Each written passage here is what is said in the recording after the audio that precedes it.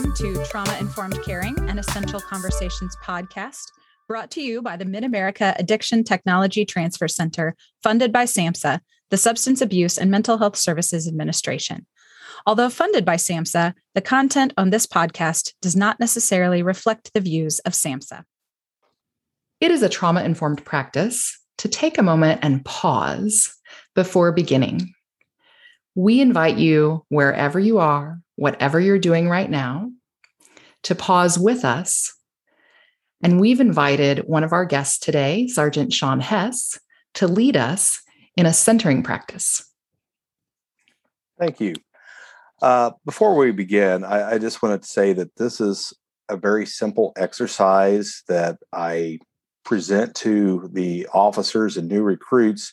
It's something that doesn't require a lot of practice, and it's able to ease your mind and get the stressors down and really kind of relax you. We use it in a lot of different practices, from de-escalation to working on the firing range. So it's called box breathing. It's a very simple exercise of taking a breath in, holding it for a 4 count, and releasing it. And I'll kind of walk you through it for just about 30 seconds here to kind of get you in the right frame of mind and to bring down your stressors. So when we're ready, we'll begin. So take a deep breath in, count of 4. 1, 2, 3, 4. You want to hold that breath. 2, 3, 4, and blow it out slowly. 1, 2, 3, 4.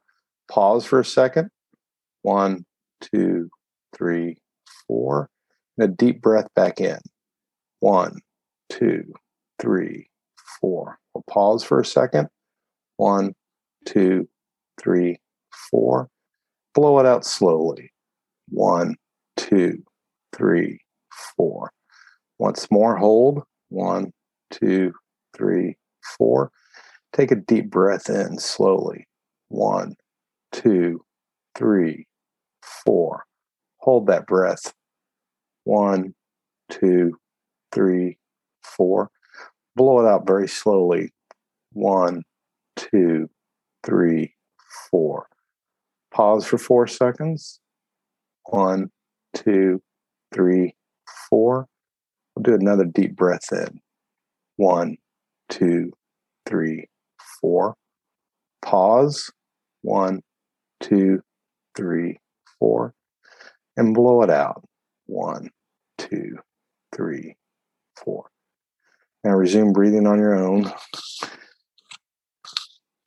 That's a very simple exercise. I think that you could definitely lower your blood pressure and get your breathing under control. Thank you, Sean.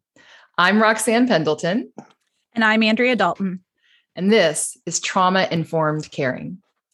We would like to introduce to you our 2 guests today. The first, you've just heard, he guided us through this practice. Sean Hess, tell us a little bit about yourself. Been on the Kansas City, Missouri Police Department for almost 31 years now. Started off in patrol, worked my way into investigations. I was in the robbery unit, homicide, did community policing. I've been a sergeant for about 20 years now, and been involved with the crisis intervention team about that long, about 19 or 20 years, and I've been the crisis intervention team supervisor for the past 6.5 years. Thank you.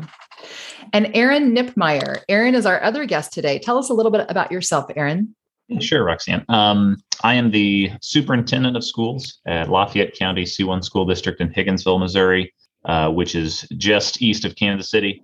I have been here at the district for 10 years. I've been in education for 18.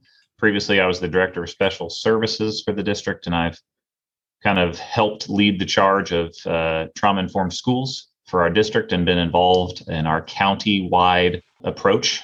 We have all 6 public school districts in the county working towards developing our trauma-informed practices. And I've worked with all the staff members from those schools as well to kind of bring that into the county. Thank you for being here. I think I can say for both myself and Andrea and many of our teammates that we've been inspired by the work that both of you have been doing and leading and your teams. And so we're really looking forward to getting to have this conversation today. And today we're really going to focus on obstacles there are some obstacles that are kind of common, but I think there are also obstacles that are pretty unique to each setting as we try to implement trauma-informed care. And I think just one of the comments I'll make before we start diving into this conversation is just a reminder that there is no checklist for how to be trauma-informed. There are actually checklists, like there are published checklists out there, but we don't think that that actually does the job of changing the culture. Just meeting those bullet points doesn't actually make you trauma-informed.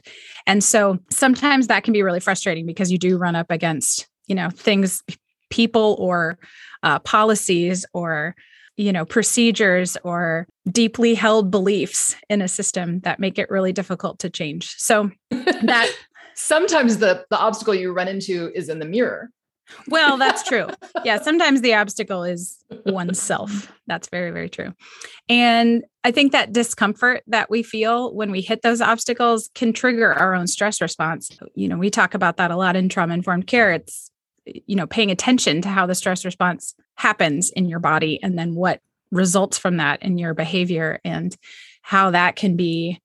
Sometimes we hit those obstacles that can be triggering or re-traumatizing for us because of things we've encountered in our own past. So just kind of within that context, what we would like to talk about today are what some of the obstacles are that both Sean and Erin have encountered and how they've been able to work around some of those. So Erin, if we could start with you, what are some of the obstacles that you've faced in implementing trauma-informed schools in your setting? So, Andrew, you said it, I think, best as a public institution. We serve a community and we serve constituents, and we have many policies. We have internal procedures. You have the cultural component of your district. There's a lot that goes into culture change, and I think specific to the school systems, professional development for teachers up until pretty recently, and even maybe for some people still ongoing, it's more of a one and done approach. When you think about a particular curriculum that you're teaching or a methodology, you're going to go to a training and you're going to learn it that day. And then you're going to go back and you're going to do it in your classroom. Developing a trauma-informed school is so much broader than that. It's all encompassing and trying to overcome that barrier of, hey, this isn't just we're going to talk about this at the back to school days or at one professional development day. We're going to talk about this and it's going to permeate every single thing we do. That's a big change for a lot of folks. And I don't even know that we're all the way there. And we've been doing this for about 5 years now.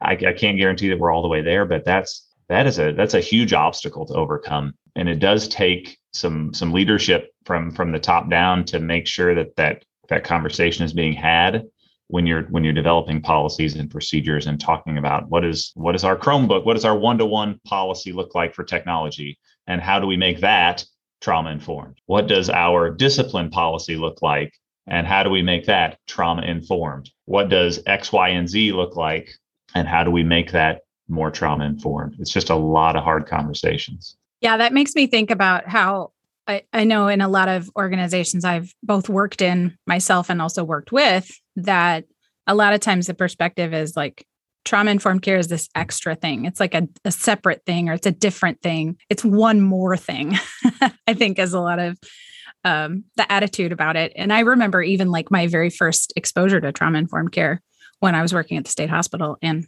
I thought that it was going to change everything about our culture, about the way we treated our patients, and maybe even the way we treated each other. And change is so hard if there's not that leadership to continually reinforce that messaging. I think that that's a huge obstacle. And especially because you get busy, right? And there's so much to do. There's limited resources already. Trying to add one more thing seems really insurmountable a lot of the time. But, I think Roxanne maybe could talk about this a little bit too, that the way that we kind of change from it being one more thing to just how it does permeate the whole culture. Do you want to speak to that a little, Roxanne? Yeah, I do think when we describe trauma-informed culture, we have often used a metaphor, a couple metaphors, but the one I think that really resonates most with folks right now is if you think about your phone, the tiny little computers we carry around in our pockets, And there's apps, which are the things we do every day, our specific specialties. But then there's an operating system.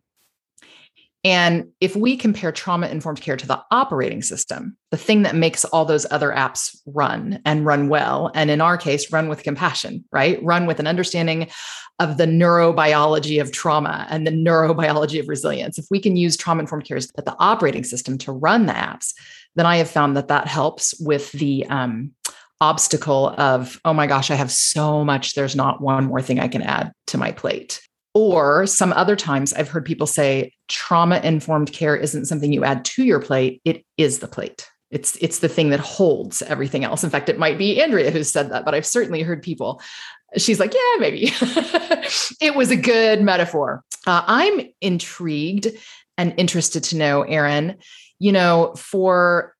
for teachers or school workers, I'm thinking especially right now, we are seeing this in healthcare as well, where we are in a state of crisis, right? Like our brains are really kind of fired in the stress response all the time. Well, it's for police officers too, right, Sean? Like we are in this place of dealing with the urgent, dealing with the immediate, fight the fire in front of you, right? And I have found that is an obstacle to changing culture, because culture change really does require this kind of prefrontal cortex access where you can utilize your executive function to consider, how my behaviors impact me and those around me. What are the long-term consequences where I can organize my resources and do future planning? And I wonder if you could speak to that, how you've gotten around or worked through or supported people to navigate that barrier of, I can't do something new right now that requires my prefrontal cortex function because I am stuck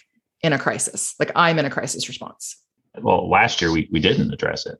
We acknowledged we were in crisis. I mean, like that's the only way. I mean, you were in survival mode. We were in an emergency situation. We were surviving. But I think to answer your question, long-term planning, that still requires some longevity in your upper level administration, someone who has that passion for trauma informed to be able to bring back that conversation is that, hey, we're getting out of the weeds. Like I know this year is still chaotic, and this year is still crazy, but it is not the same as last year. We are not in the same crisis mode we were in last year. We know a little bit more what to expect. Not that we're out of the weeds, but it's not the same. And so, once we were getting out of that into the school year crisis mode stuff. Okay, what does next year look like? How do we address it? We started having those conversations of, okay, how do we bring this back? What does it look like when we come back? We were unfortunate enough to lose a student over the summer, and we've had a couple of students in the past year that we've lost, or former students, 3 in the past year. So that adds an extra element into everything, because you do have to help the staff address their own compassion fatigue, their own emotional needs. You have to acknowledge that.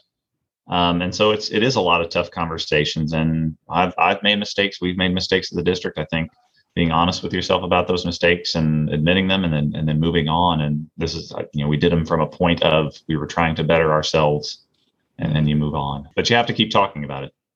Yeah, that's excellent. I heard several things in your answer. I heard that, first of all, you just named what was true and what was real. Like this year is stress response. We are just dealing with COVID, and that's okay. We're going to address what we need to address, right? Just naming it. And I also heard you say having someone who's kind of an internal champion, right? Who's just going to keep looking forward and planning for the long term while addressing the current crisis. And then I also heard you say, it's important to deal with the trauma and grief of your staff.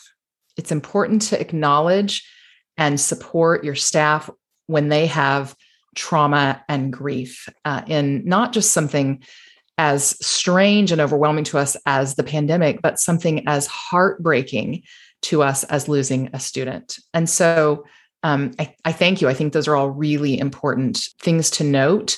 And those are tips and tools for our listeners. And it makes me want to reach over to Sean now, because when I think about trauma and grief in your staff, right, I think about our police officers and the kind of every single day secondary trauma, primary trauma, compassion fatigue. Some of them have some moral stress or moral injuries. Some of them have some burnout. Those seem like pretty big obstacles for changing culture on the police force. So can you speak to how you're navigating some of those things? For sure. The police culture, just by its own self, is resilient and resistant to change. And sometimes that's from leadership on down. And, we oftentimes acknowledge that we have a problem, but say we'll fix that problem in-house internally instead of reaching for the tools and the best practices available. So we're lucky that CIT training has done a lot of the heavy lifting before trauma-informed care. It really took the brunt of a lot of clearing a lot of barriers early on, almost over 2 decades ago. And so, hang on 1 second. Some people might not know what CIT means. So could you tell us what the CIT means? Sure. It's Crisis Intervention Team. And basically, it's 40 hours of specialized training for law enforcement officers to better interact with somebody in a mental health crisis situation. Treatment over jails pushed, different de-escalation skills, techniques. It's just a different mindset on policing. And like I said, that's over 2 decades ago that we've had that in Kansas City. And so that has done some of the heavy lifting or breaking down some of the barriers on that. So about 9 years ago, we started doing trauma-informed care within the CIT training, the 40-hour block. TMC's own Marcia Morgan pulled the wool over my eyes and says, "Hey, you need this little class in your training." And I went, "Okay, sure. I'll do anything for you, Marcia." And next thing I know, we had trauma-informed care. And so I remember the first class, the officers are like, "What's an ACE score? And what does this have to do with, my job," and stuff like that. But after they stopped being skeptical and looking at the training that was being offered, I think that the buy-in was there. You start realizing this does have a place with our job, and it does. CIT was never created for a police officer's wellness. It was basically created to help people in our community and interact with them. But as a byproduct, it did focus law enforcement on their own self, of why do we have a high divorce rate, a high burnout rate, a high suicide rate? Why do officers die so early in retirement from health defects? I mean, alcohol, you name it. And I think that people just thought that was part of the job, and that comes with it. And I think that what CIT did was refocus some of the energy onto law enforcement, that, hey, we don't have to deal with this. There's answers out there to work on that.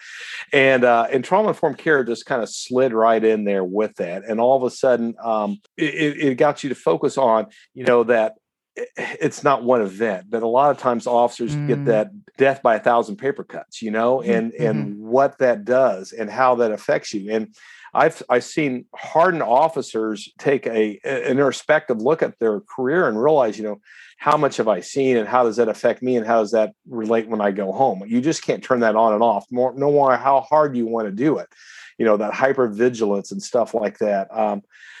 We have a slide in the class, and I think it really tells the story. It's of an iceberg, but you only see portion of the iceberg and then all that's underneath the water. And that's the trauma that you take with your career and your law enforcement, is that you don't see all that stuff, and it's hard to visualize that. And so officer wellness really came out of trauma-informed care. That's where this was born, and focusing on officers' health, on how we could have a long career, a good marriage, be avoiding addiction, and work through that hypervigilance and have a good retirement. I mean, and so I think once those started playing out, I think that the buy-in was really, it wasn't that big of a jump, on for that. And I think that really came to play last year. We had, in the middle of a pandemic, and then you throw in the social unrest, and really we had a lot of bad stuff happen in a short amount of time. And you had a lot of people questioning their career choice and what they wanted to do. And the thing was, we were able to debrief officers. We were able to have counselors on site. And I think that saved a lot of careers, if not lives, on that stuff. So it's good on one half, but we don't do enough. I think it's saying, well, we have trauma-informed care, but are we a trauma-informed care department? And so there's a difference between offering the trauma-informed care with the crisis intervention team and being trauma-informed care. And you guys know what I'm talking about on that, is that it should be for everybody, and it should be encompassing our whole career from the start of when you join the academy till you retire, and then even in retirement for our retirees. I talk about the suicide rate for law enforcement and stuff.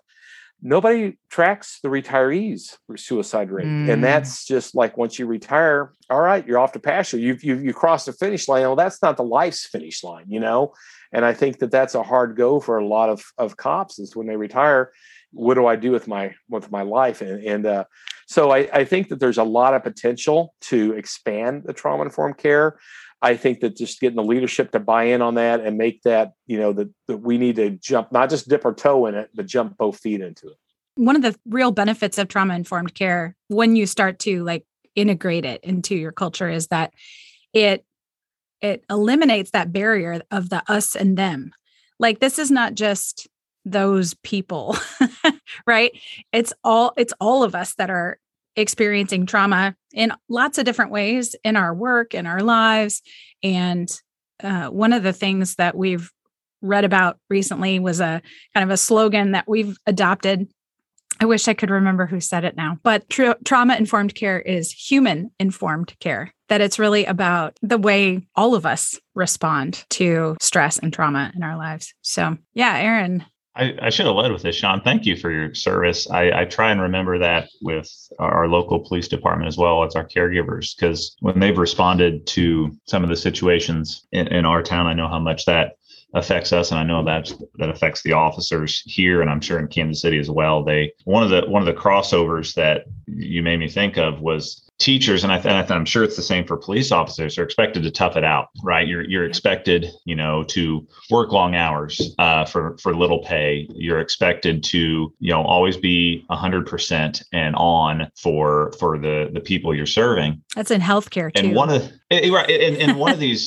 of the things that really has come to the forefront in the last few years for me as a leader of our school district and organization is the idea that that's almost unreal.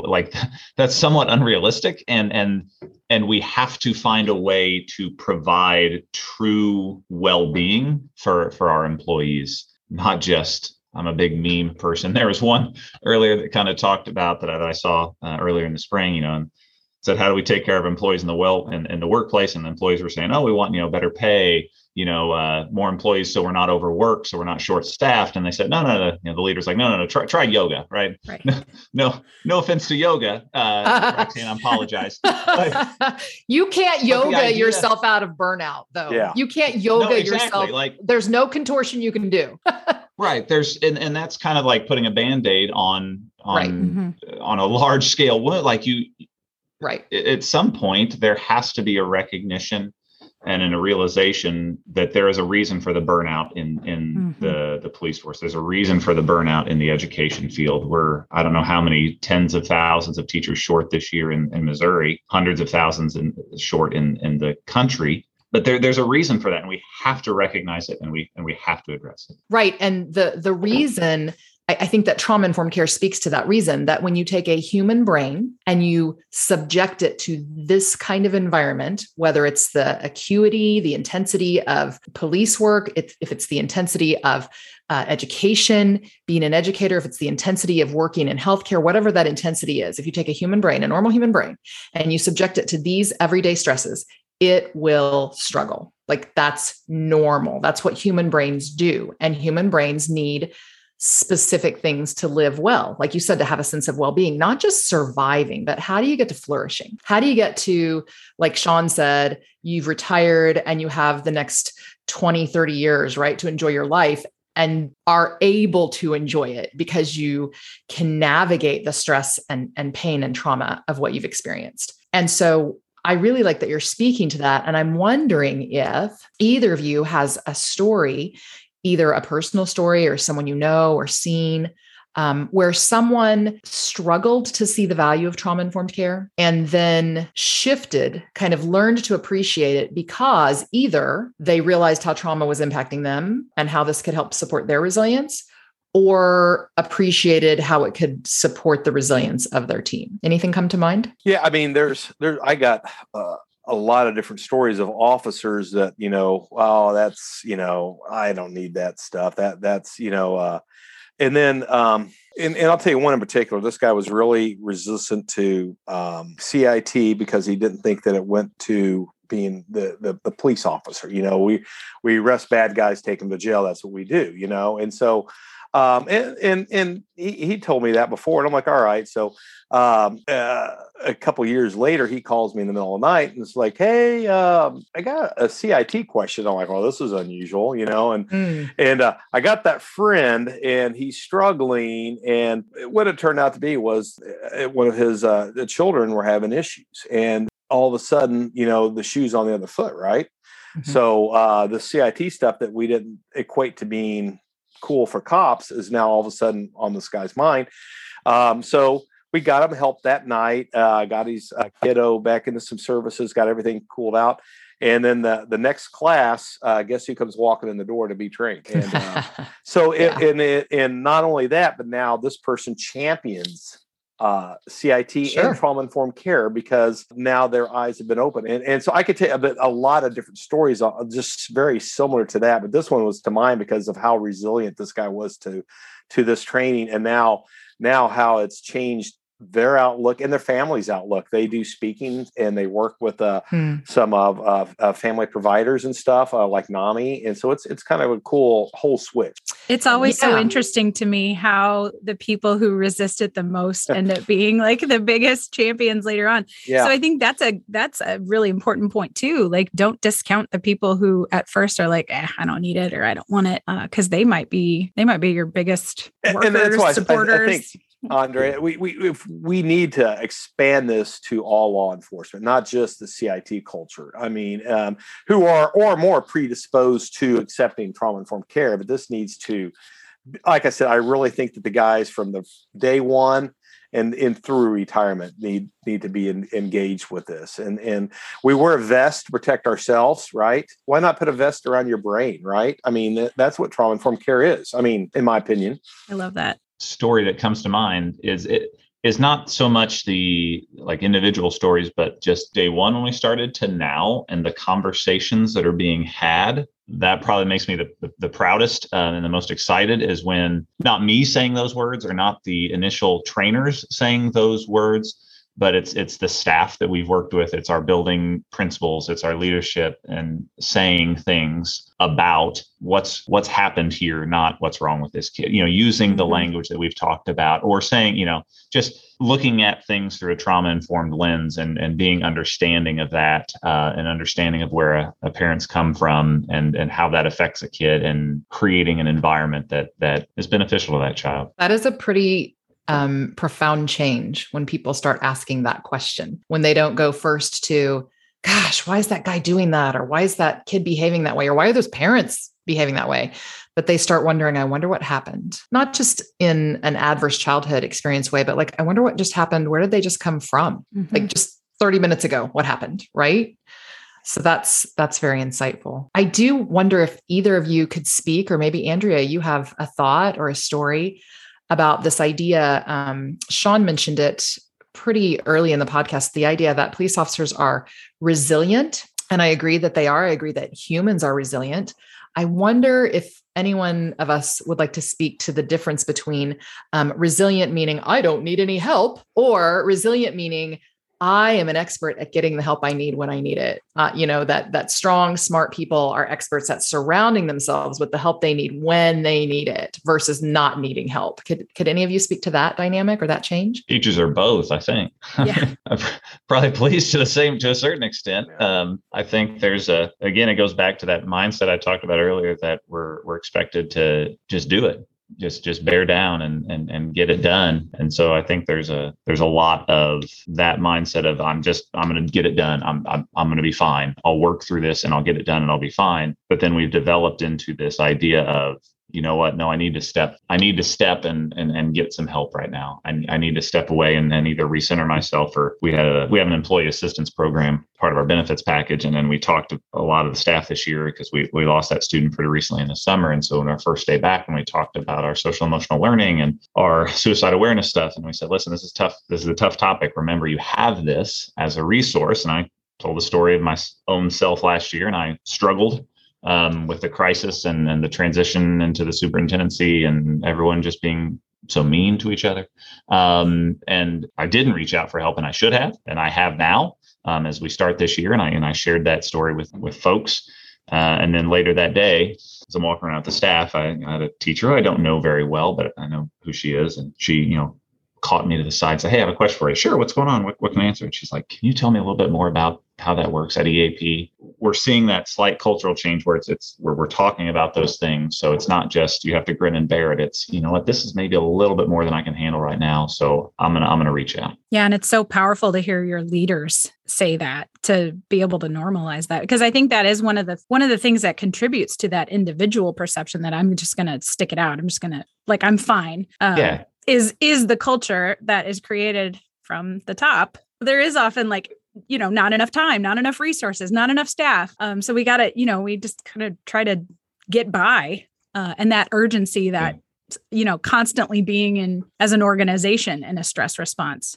Persona out there of, hey, I'm the leader, I'm in charge, and I've got it so together. Look at me. Right. And if people never realize that, yeah, but sometimes it still gets me. And sometimes I have to step aside and get that extra support. You do it. I think that is part of that. You have to normalize it and talk about it. Well, it's one of the principles, right? Building trust. We do that through transparency and being authentic. And so when our leaders are willing to get vulnerable with us, to show that you can be strong and wounded, right? You can be running a very complex organization and have stress and need help with your stress. I think as leaders model that, then that gives permission to everyone. And so I just want to commend you for the way that you're modeling that. And I know Sean had some thoughts too. I want to give you a chance to answer that. We call that the John Wayne attitude in law enforcement. It's this is don't need no help. Yeah. Right? And it's and I remember the first time that they gave out EAP cards, and my commander at the time tossed his in the trash. And so what did I do with mine? It went right the way, and it is from leaving on down. Yeah. But now you look at the police department, and we have social workers embedded at each division station. So how far have we come as an organization that we have social workers that are there? And I think that breaks down those barriers, and that allows those officers to say, hey, if we have social workers working with us, that's okay if I have a personal problem and stuff like that. So I think you're weeding it out a little bit. There's still ways to go, but just breaking that down to it's okay to ask for help. And I think that, when I came on, older generation, you were expected not to ask for help. That's what's seen as a very big sign of weakness. And I don't want you, if you're weak and ask for help, I don't want you going on these calls with me because I can't trust you. And so, you would suck it up. We're seeing a different generational approach. And I hope Aaron maybe sees that too with the kids going through school now, where they're more open to different ideas and asking for help. And so as more of the younger guys go through the police department, I think that you're going to see a switch of this, that they realize that it's all right for asking for help. We're not all alike. And I think myself personally, I always had the hardest time with it's okay to have a bad day and to say you've had a bad day. And sometimes, and it's not just men, it's the women in law enforcement too.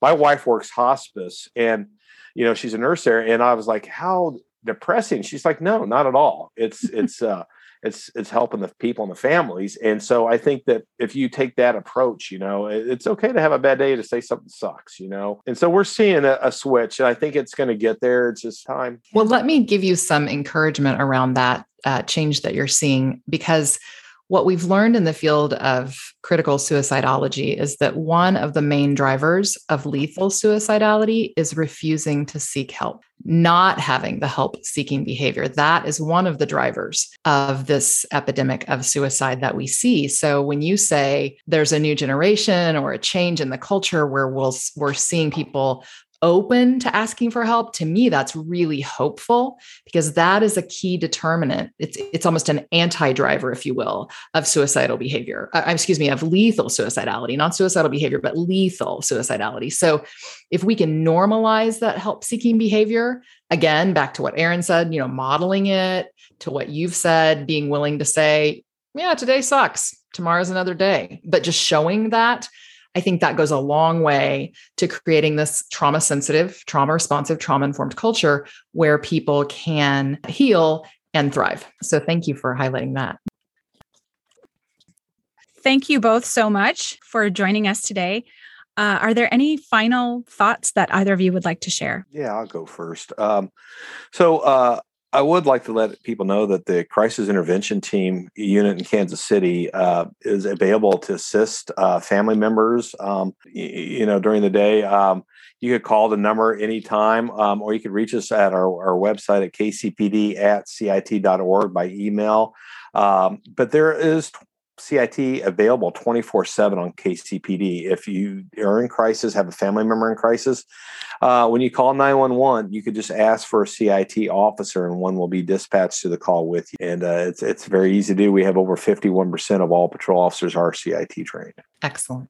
Thank you. How about you, Aaron? My only closing thought is to just kind of remember it's a journey, not a destination. This trauma-informed process, there's no end. You just keep going and getting better and improving yourself. So it's no race, no finish line. It's just it's hard work, but it's good work to be doing, and just keep at it. Thanks. Thank you. Wonderful conversation today. Thank you both again so much. And we just want to highlight a few key takeaways as we wrap up. I think the first is I was really inspired by, and I hope others are too, that when you're in a leadership role, one of the key ways to build trust and authenticity is to name suffering when it's there, name the trauma, name the stress, name the situations, and then modeling the help-seeking behavior, doing what you need to do to take care of yourself. I mean, not only does that allow you then the capacity to take care of others, but it also demonstrates to other people that it's okay to take care of yourself, because this work is hard and we need to reach out sometimes. We can't always do it alone. Yeah. And a second takeaway that I'd like to highlight is that obstacles arise. It's normal. It's natural. They're going to happen. And so it's really important to have an internal champion or team of champions, ideally, to do the long range planning of trauma-informed culture change and to keep driving that change, to take breaks as needed, but to keep moving the organization forward. It is key to have internal champions and change agents. And I think another takeaway that tags into that a little bit is don't write off the people who are the resistors. They may end up being your internal champions down the road. Indeed. They may be the ones who are the biggest cheerleaders or the biggest supporters, or the ones that are, encouraging everybody else to join in. So don't write them off just because they seem a little reluctant at first. That's right. That's right. We've definitely seen that in our own work, right? Yes, for sure. All right. And then the final takeaway today, it's really the image that Sean shared when he said, you wear a vest in his work, in his line of work, you wear a vest to protect your heart and your internal organs. You wear that bulletproof vest. Trauma-informed care is really about putting a vest around your brain, So another way to look at that is when we look at the neurobiology of trauma and resistance, we understand that we're all humans. It's not really trauma-informed care as much as it is human-informed care. And if you're human, if you have a brain, then these principles and practices can help you thrive. And so that's the final takeaway. It's not something that's unimportant. In fact, it's crucially important. Put a vest around your brain. Take good care of your brain. Thank you so much, Aaron and Sean, for joining us today.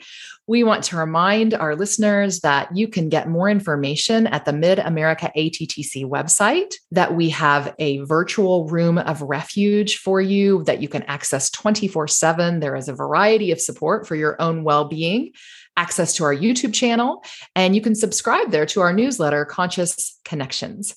So again, thanks to our guests. And thank you, listeners, for joining us. It is our hope that where you work and where you live, this podcast will offer you practical support for the practice of trauma-informed caring.